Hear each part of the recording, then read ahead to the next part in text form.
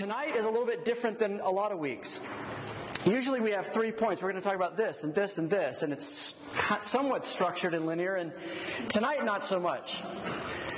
Think about the next 20 or so minutes is more of a meditation, where my goal is to do the best I can to feed us this vision, this passage, piece by piece, bite by bite. Your job is to look. Because that's what John says. It's the command on the very first words out of his mouth. After these things I looked, and behold, which is a word in the Bible that means look. And if you've ever been at the edge of the Grand Canyon or the edge of Niagara Falls or the Pacific Ocean for the first time, and you say to one of your friends, "Hey, dude, come here and look," you would be a little thrown off if he or she ran over with a notepad and started taking notes on the geological formations. Oh, look, that rock structure, that was the hard rock, so that didn't erode, but this did erode. You'd be like, no, put the notes down. Just look. Just look. John is saying to you tonight, look. An outline would get in the way of you looking, because all he wants you to do is see. And so that's what we're going to do, kind of an extended meditation or just dwelling on this vision and what we see tonight. So why don't you stand up and we will read Revelation 4 and then talk about it.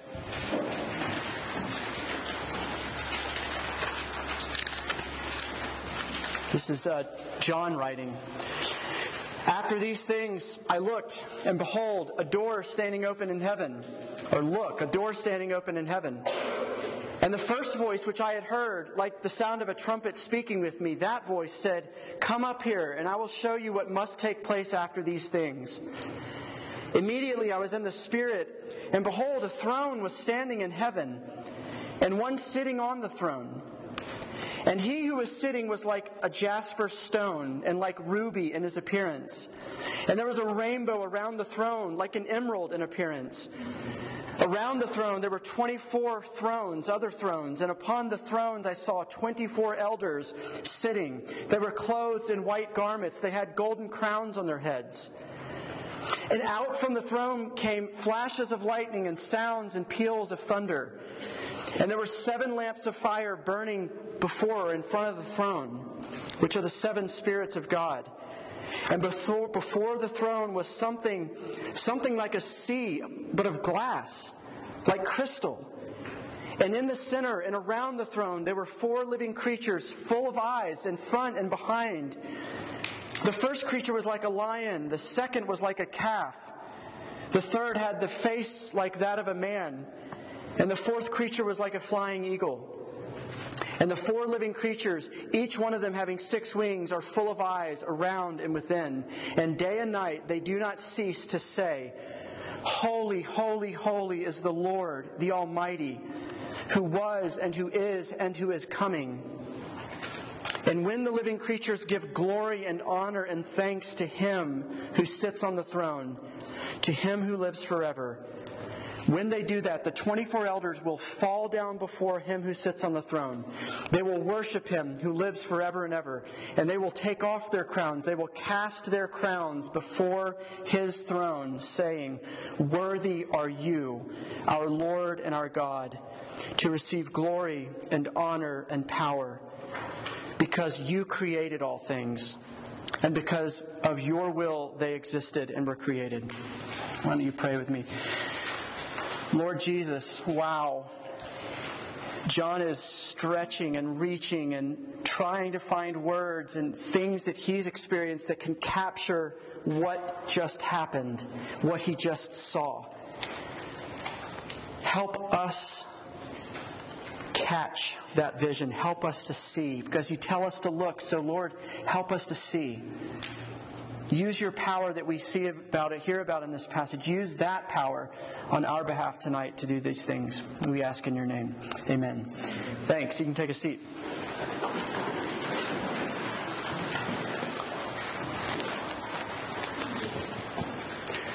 So every single item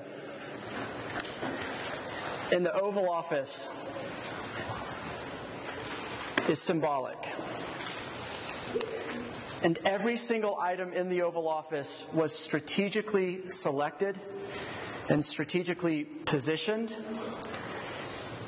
And it's there because it tells a story. It tells a story about the office. It tells a story about who is in the office. But every single item in the Oval Office is strategic. It's full of symbolism, full of imagery. I don't know if you've noticed any pictures of the president in his office, but behind his desk, that big wooden desk, there's two flags. One's the American flag. That makes sense. The other is the presidential flag. Has the presidential seal on it. You know what seal that is? It's on the money. It's on the president's podium. It's the image of an eagle. And this eagle, it's these two massive talons, just muscular talons. And in the right talon of the eagle, it's clutching a bundle of olive branches. Very symbolic. The right hand is the preferred hand. It's the strong hand. It always has been in every culture. Right hand is a sign of strength. And so in the right hand of the eagle, it's clutching olive branches, a symbol of peace. As if to say that we're a peace-loving people, that that's our preference. We're not here to take over anything or impose on anybody. We're a peace-loving people. But just because we're a peace-loving people, don't cross us. Because in the left talon of the eagle is a bundle of arrows, like weapons. There's flags in the Oval Office, paintings with the flag of "Don't tread on me." You know the old colonial flag? It's a snake, and it says, "Don't tread on me," as if to warn you, don't mess with us. You'll get bitten. There are busts, bronze sculptures throughout the Oval Office. Churchill, Martin Luther King Jr., Abraham Lincoln. Those are there to tell a story of you are in the presence of giants. This office is bigger than you. It's bigger than whatever agenda you came in to peddle. It's bigger than whatever argument you have with the president. This is a place not where history happens. This is a place where history is made.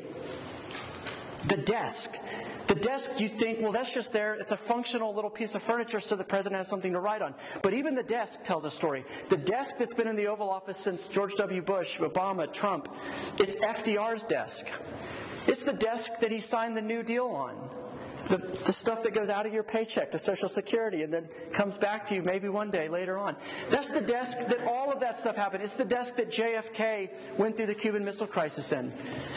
It's the phone on the desk. You'd think, well, it's just the phone. No, the phone is even symbolic because on the phone is a red button. And in the old days, it was a red phone, little dial phone. And that's telling the story to all the people who come into the Oval Office or see this. Don't you realize that the destruction of your country is a phone call away? And it communicates power because on this phone are dozens of buttons. You want to talk to the president of Russia? Push this one. You want to talk to the Chinese president? Push this button. German chancellor? Push that button. Everything in there, from the carpet to the drapes, to the flags, to the busts, to the paintings, is symbolic. It's full of imagery. And it is there to tell a story. It's there to shrink you when you visit that office. And it's there to exalt the office of presidency. Not necessarily the man in the office, but the office of it. It's there to overwhelm you with its power and authority and the amount of control that is in that room. It's there to tell a story. Now, there's been plenty of congressmen, foreign diplomats, foreign leaders, lobbyists who have walked into that Oval Office over the years with every intention of reading the President the Riot Act. I can't believe you did this. Why did you do that? Where were you on this issue? Or a lobbyist kind of trying to get him to give my company a favor, like, hey, can you throw us a bone and not sign this into law, or can you give us some money over here? There's been plenty of foreign leaders who've gone in there to kind of say what's up to the president. But I'm a political science major, so I read this kind of stuff. Throughout the years, throughout the decades, whether it was Eisenhower or Obama or whatever, all of these men and women who walked into that office with these intentions, a lot of them will write accounts later saying, I walked out and I never delivered that tirade. I never asked for the favor. All I did when I walked into that room is the hair on the back of my head stood up and I looked around. And I'm like, that's the phone that Bush launched the Iraq War from. Like, that's the chair Reagan sat at. That's the window Nixon looked out of on his last night before he resigned in scandal. They walk into the Oval Office and they look. They walk into this command center, this control center, and everything in that office is designed to tell you this is where the power on planet Earth resides. All of it. And it overwhelms you. And so all those people went in with their agenda and they went out with a different agenda. Revelation chapter 4. The throne room of heaven, it's like the Oval Office of all reality. It's the command center of the known and the unknown universe. Not just the command center of our life or our little tiny world. It is where all of the power resides, all of the authority, all of the control. And it is where the king himself resides. And it's important to note, again, we said it a couple of weeks ago, no one had to leak this information to you. Because the occupant of that office, the king himself, Jesus, the Almighty God, this passage calls him, walks to the door, opens the door, invites John in, and says, "Come." First sentence, first verse of the passage. He says, "Come up here, and I will show you what must take place after these things." And so this isn't a situation where we're left wondering, gee, I wonder what God is doing in this situation. Where is he? Why isn't he more engaged? He comes to you because he commands that John write these things down, and he says, look. So at least get this in our little meditation tonight when you're just trying to slow down and think and listen and dwell in these things.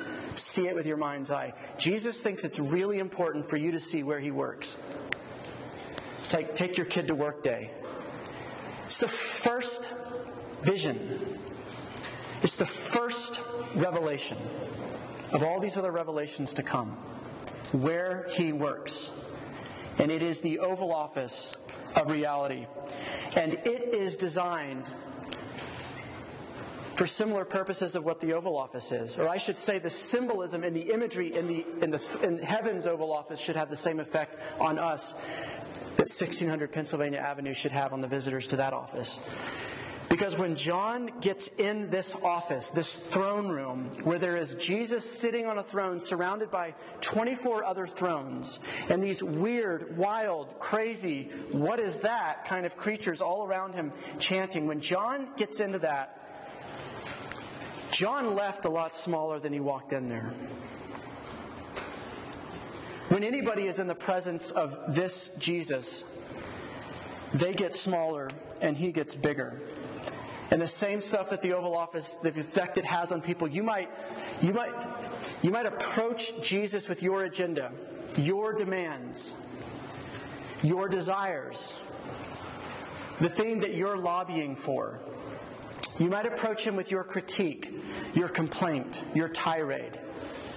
But I guarantee you, every human being that we have a record of who met God face to face didn't launch into their tirade. They didn't read their list of desires or complaints. What they did is fell down feeling like they're going to die. He had to tell them, don't be terrified, don't be afraid. Agenda is out the window. Because when you get into this room, when we look over John's shoulder and see Jesus in his office, see Jesus in the heavenly throne room, he gets bigger, you get smaller. Here's a big point to remember. When God gets bigger and you get smaller, life begins to fit again. Sanity comes back. Things make more sense. It's like the puzzle pieces finally that you've been trying to jam together that just don't fit, they finally come together in a coherent way. That's what happens when God gets big and you get small. Life starts to fit again. I'm not saying life works perfectly and it's all rose petals and unicorns from that point. Jesus is saying, come here so I can show you what must take place after this. It's a bad omen. If you've been around even 1 week of this series, you know this is a letter written to churches that were being murdered, persecuted. Their possessions were taken. They were dismissed. They were ostracized. You're the imbeciles of the society if you're a Christian. People laughed at you for your tiny little brain and your naive little belief in this Jesus guy. This is a book written to encourage these Christians. And so that is what John is laying his eyes on. And that is what John is allowing us to see, to encourage us. There's a big point here, a little side note. Where do you think heaven is?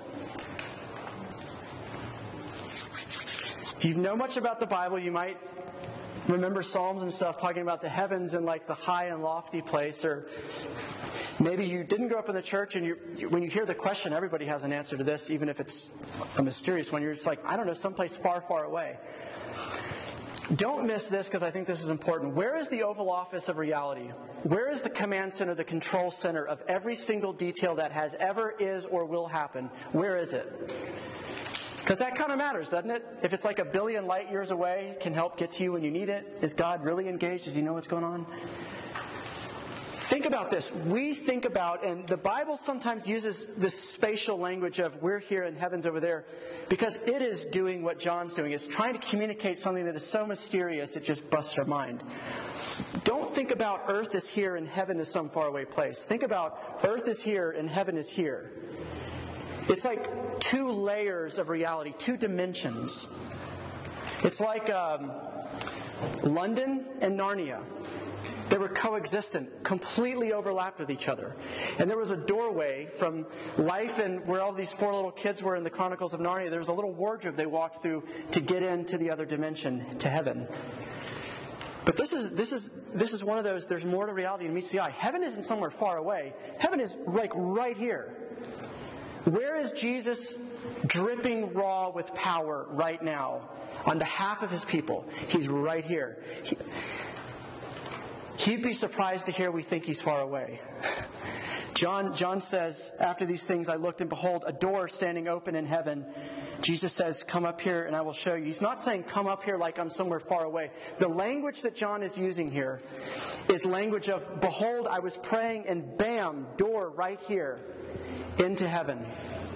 Jesus said, walk through the door and see where I work. Heaven is not far away, which means help is not far away, which means Jesus is not far away, which means his power is not far away, which means his eyes aren't far away. It's all up in your business. It's all over us, which is a bit disconcerting and very comforting, right? Which I think is exactly the response it should produce, because this is his world and we live in it, not the other way around. But heaven is near. Heaven is not far. And so when John steps into heaven, he goes like this. Whoosh. Not some far-off teletransported journey or something like that. It's pretty close. So John walks through the door. He follows Jesus' command. He walks in and he shrinks. How do we know this? How do we know that everybody who's in the presence of God, if you see God as he really is, how do I know you'll shrink?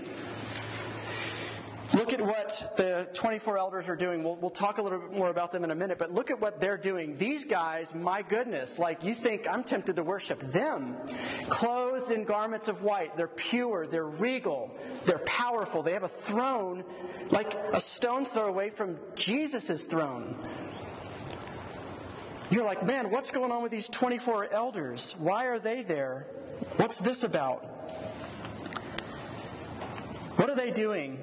It says every time the living creatures worship Jesus, what do these guys do?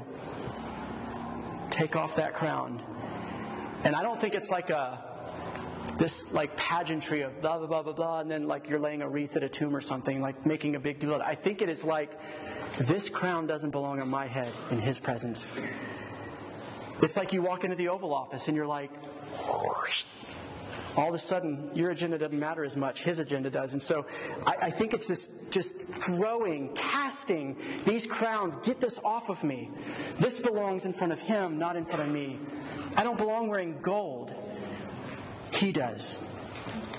These living creatures, what are they saying day and night? The passage says literally in the Greek, they don't tire, or they never take a break. They don't nap. They don't rest from saying night and day, 24/7, 365, since Jesus ascended into heaven. Worthy or holy, holy, holy is the Lord God, the Almighty, which is a word of 2 words, all might. He is the only one who has all of the might. He is almighty. who was and who is coming, which means he didn't have a start date, he doesn't have an expiration date. Everything else in the universe and the cosmos has a start date and an expiration date. God doesn't. So the elders are deflecting glory and saying, no attention for me. Put it on him, put it on him. The living creatures, these dudes are crazy. Eyes on the front and back, 6 wings. Like, talk about another thing you're either going to wet your pants over or to be tempted to worship. And they are like, it's not about us, even though we look crazy. Look at him. Look at him. Look at him. And then you look at John himself. Look at how he talks down in verse 9 and 10.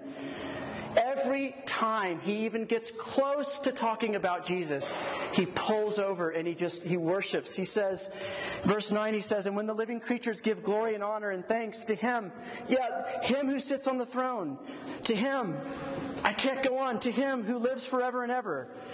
The 24 elders will fall down before him who sits on the throne, and they'll worship him who lives forever and ever, and will cast their crowns before the throne, saying, worthy, worthy, worthy are you, our Lord and our God, to receive glory and honor and power. Why? Because you created. Because you sustain. Not the elders, not the living creatures, not all these other crazy things. You did all of that. That's why we bow down and we worship. That's my proof from this passage that if you are a person who has truly seen and met God, the immediate effect that has on you is you get small and he gets big. And life gets put back into order. Sanity comes back. You start to feel like you're getting the hang of this thing called life. It reorders your solar system. You're like, man, my entire existence is unto the goal of glorifying and enjoying and loving God. That's the reason I'm here. My job, my school, my relationship, my sexuality, my intellect, my body, every single thing I have or am or do revolves around the worship of the worthy one. That's how it puts things back into order and makes you say, now if you hear this language of when God becomes big, you become small, if that's sounding bad to you, I got great news for you. What if you were meant to be small? What if your Maker designed you to be small, and to be big in His presence is freakish? Would you like to be 10 feet tall at NMSU? I bet you wouldn't. Because I bet you would feel freakish everywhere you went. Your head is bent, like you'd have to bend down to your knees to get through this door. Everybody would be looking at you. What's wrong with that guy? What's wrong with that girl? What happened? They grew up under power lines? Like, what's going on? You would not want that, because if you're meant to be, I'm going to be generous here, 4 feet to 6 feet. Jake's not here tonight. 4 feet to 7 feet. That's normal. And if you were that 10-foot tall person, you would see it as a wonderful thing if someone said, hey, would you like me to shrink you back down to the size you're supposed to be? We experience this with our weight too, right? What if you were made by your Maker to be tiny but beautiful? Tiny but significant. Worthy or worth a lot because the one whose image you bear, not worth a lot because you're so big and so important. But you're tiny and you bear the image of an infinite one. You bear the image of a beautiful one, of a cosmic one. What if that's what makes you valuable? What if that's what makes you worthwhile? Not your size, your ego, how much attention you get, how special God thinks you are. Guys, when God pulls the curtains back and lets you see Him as He is, it dismantles all of our childish little thoughts about God, right? He's not teddy bear. He's the one who sits on the throne, and just like Moses at the top of Mount Sinai, the Jews wouldn't touch the mountain. They thought they would die if they touched the mountain. Because up at the top of the organ, they look up there and it's like lightning, it's thunder, it's earthquakes. Moses seeing God's glory. John is saying that Moses was meeting with Jesus. Because the same thing that happened at Mount Sinai is happening here. There is lightning coming out of this throne, thunder. It feels unsafe. When you see God as He is big. And you realize not just you shrink down to size, but you realize, I feel so normal now. This feels so right. For me to be tiny, for Him to be big, for Him to have a crown on, and for any glory that I have to defer back to Him and to say, don't look at me. It's not about me. My life's not about me. My grades aren't about me. My brain isn't about me. My body's not about me. My personality's not about me. It's about Him. It's about Him. He's the worthy one. He is worth your praise, not me. Doesn't that seem somewhat refreshing and attractive? Don't you want that? Isn't life burdensome and hollow and pathetic when it's all about us? I know we all kind of want it to be all about us. I get it. I do too. But at the same time, it's like we know that what we love is poison. We don't like being overinflated. We don't like being the big kid on the block. That comes with a lot of pressure trying to be God. Some of you are so bored with God because He is so tiny and you are so big. And you come into His office with your list of complaints and your list of demands and your list of desires. Here, do this for me, do this for me. And here's actually wonderful news for you. I think all you have to do, I think you're in the Oval Office, all you have to do is lift your eyes up and start looking around at who He is and who you're not. And your apathy would die.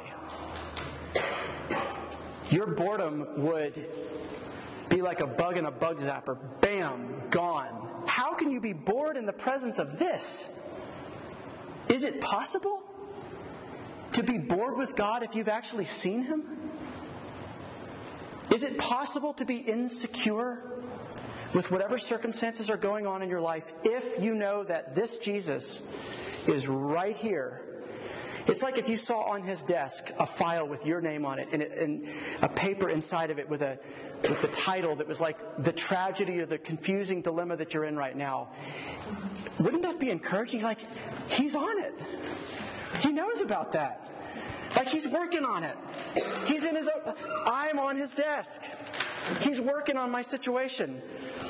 Even if you didn't get to read the game plan in there, get to read what He's going to do with your confusion or your uncertainty about the future, or the heartbreaking stuff that's happened to you and you don't know how it's going to resolve, how He's going to bring it to a good place later on. Even if you didn't get all of the information, wouldn't you leave that Oval Office? Wouldn't you leave the throne room with much greater confidence? I don't know what He's going to do, but I know who's in control of it. I know who has my file. I know He's good. When you are in the presence of God, He gets big, you get small. Life begins to fit and work again. So again, if you find yourself bored, apathetic, scared, which to some extent is all of us, the call to you is to look. That's your to-do from this passage. Look. Which presumes perhaps you have not been looking, because it's right here, right in this passage. We have got to start interpreting our lives and our circumstances through the lens of God. Scripture. You can't interpret your life through just what you know because we don't have the whole picture, right? You don't have the whole picture. It's like if you had a friend at some other college and you're going through some situation and all they knew about your whatever dilemma you're in was just like one sentence worth of information. Would you go to them for counsel and advice? No. Why? Not because they're a bad friend. They don't know your situation. Why do we trust our interpretation so much? Why do we trust our conclusions about where Jesus is or isn't, what He is doing or not doing, how He's bad or good? Why do we trust ourselves instead of listening to Him tell us who He is?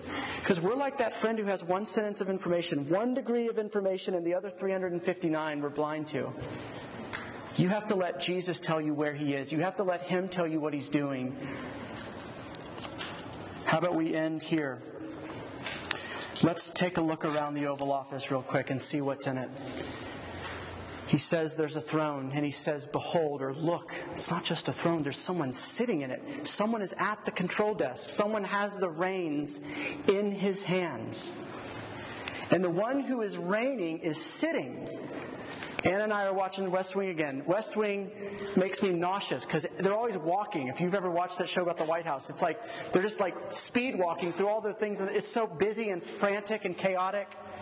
Not the throne room of heaven, not the Oval Office of all reality. He's sitting. He's not frantic.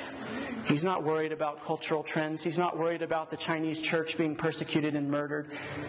He's concerned about it. He's not worried about it like, oh no, what am I going to do? He's in control. You think the Chinese government's in control? No, Jesus is calling the shots. Caesar, to these Christians, said, I am your Lord and I am your God.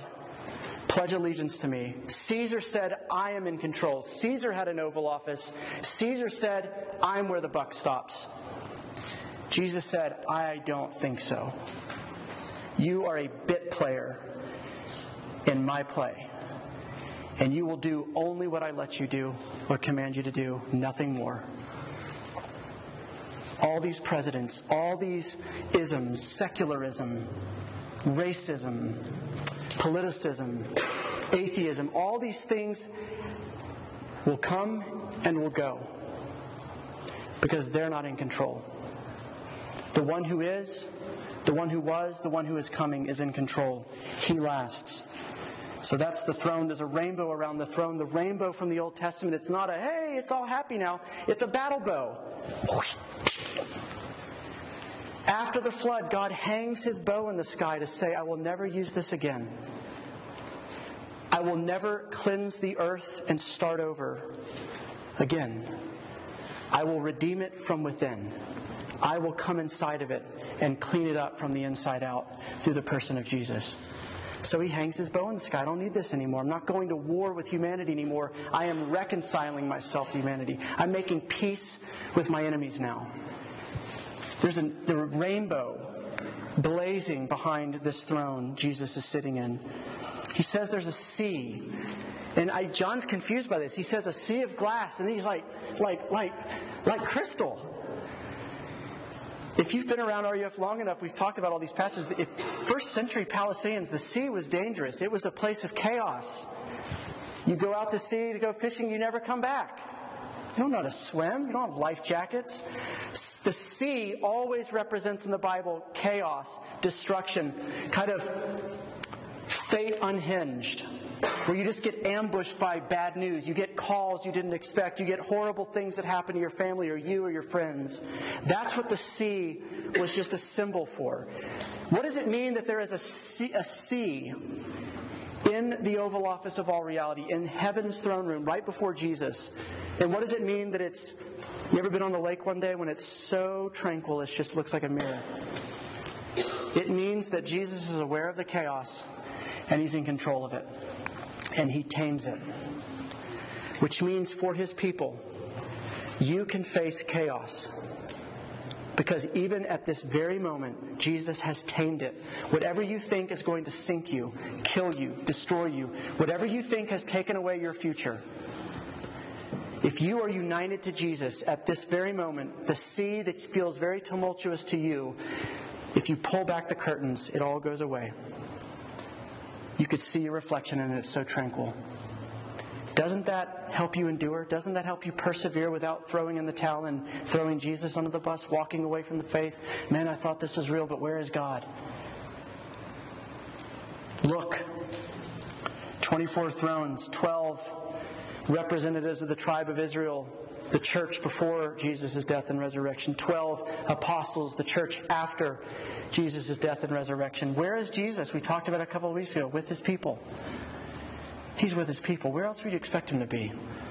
Wherever 2 or 3 are gathered, there I am also. Why? Because he loves to be with his people. Why would he give his life for people he doesn't want to be around? He's with his people. And these living creatures, one like a lion, one like a calf, one like an eagle, one like the face of a man. Other literature at the time, other places in Daniel and in Isaiah, you connect all these dots of this, what this imagery means. These are representatives of pretty much everything on earth that has the breath of life in it. The lion is the king of the beasts. The ox is the king of livestock or cattle or domesticated animals. The eagle is the king of the air, king of the birds. And man is king of it all. So what you're seeing is a picture of representatives of all of humanity. Israel and the church, which is not ethnic, which is every tongue, every tribe, every nation. Representatives of all of mankind, representatives of all of the living creatures. As if to say, do you get it? Everything is about Jesus. Everything is about His worth. It all revolves around Him. So let's end with two pieces of application if you know Jesus and if you don't. If you don't know Jesus, understand this. Every other creature in God's creations thinks you're weird. I get it, this sounds weird to you. You're like, what the heck is he talking about now? But pull back the curtains of reality. When God looks at the world, He sees rocks that are worshiping Him. Jesus says that. If you tell these little kids to be quiet, the rocks themselves will start worshiping me. The water worships God. Jesus said, peace be still, and it stopped. Jesus said, surface tension increase, and He walks across it. His creation obeys Him. The birds worship Him, Scripture says. The sun worships Him. The sunset proclaims His glory. Every single molecule of creation acknowledges He is King and worships Him for it, except rebel men and women. It turns the tables on us, guys. Is following Jesus the weird, freakish thing? No, not following Him is the weird, freakish thing. If we had eyes to see. The rocks, the birds are looking at you and like, what is wrong? The living creatures, the elders are saying, what world are you living in? Look. It also says this is not a God to be ignored or toyed with. Because just like the Oval Office, you see the symbols, you see the images, you get the message. Don't cross this president. We at least need to appreciate the fact that this is not a king to be toyed with or gamed around with or ignored or dismissed. He is king. And He demands that you deal with Him. And the very last thing, if you do know Him or if you want to know this Jesus, my question to you that I hope rings in your ears as you leave is, how did any of these people get into the Oval Office? Y'all know not just anybody gets in there. Secret Service has that baby on lockdown. Wouldn't you imagine heaven's Oval Office is a little more guarded than ours? How did these guys get in there? They're 24 elders. Have you read the Bible? Do you know what Israel was like? Like the Old Testament is one long, never-ending story of how screwed up they were, how sinful they were, how compromising they were, how disloyal they were. How did they get a seat at the table? And then the church, which is us. I don't even have to explain that. What was your week like? How do these people have access? This should baffle us. Not only access, but a throne and a crown next to Him. How? Get this. Not because of what they did at all. Because of what He did. The good news of the Bible, the good news of Christianity is this. God gives you access. So stop trying to earn your access. That is what grace is. God gives you the VIP pass and He says, I know you think I hate you. We are enemies at the moment. But don't you know I've come to make peace between us? I've got this VIP badge. It's for you. Don't you want to wear it? Then you can come in and out. That's how you get access, is what Jesus has done on your behalf, not what you have done for Him. The gospel is not do a bunch of stuff for God and make Him happy. The gospel is God has done everything for you. Simply acknowledge your need of it. If you are united to Jesus tonight, this is your home. You belong here. Heaven is yours. Heaven is coming here. This is your Jesus. He's not a terrifying thought anymore. He's not a threat. He is the one who shrinks you down to the size you're supposed to be so that you can be normal and good and healthy and whole and alive again. Whether you know Him or not, I call you back to Jesus tonight and say, look. Look again. Let's pray. Lord Jesus, we pray that you would help us to look. That's our prayer.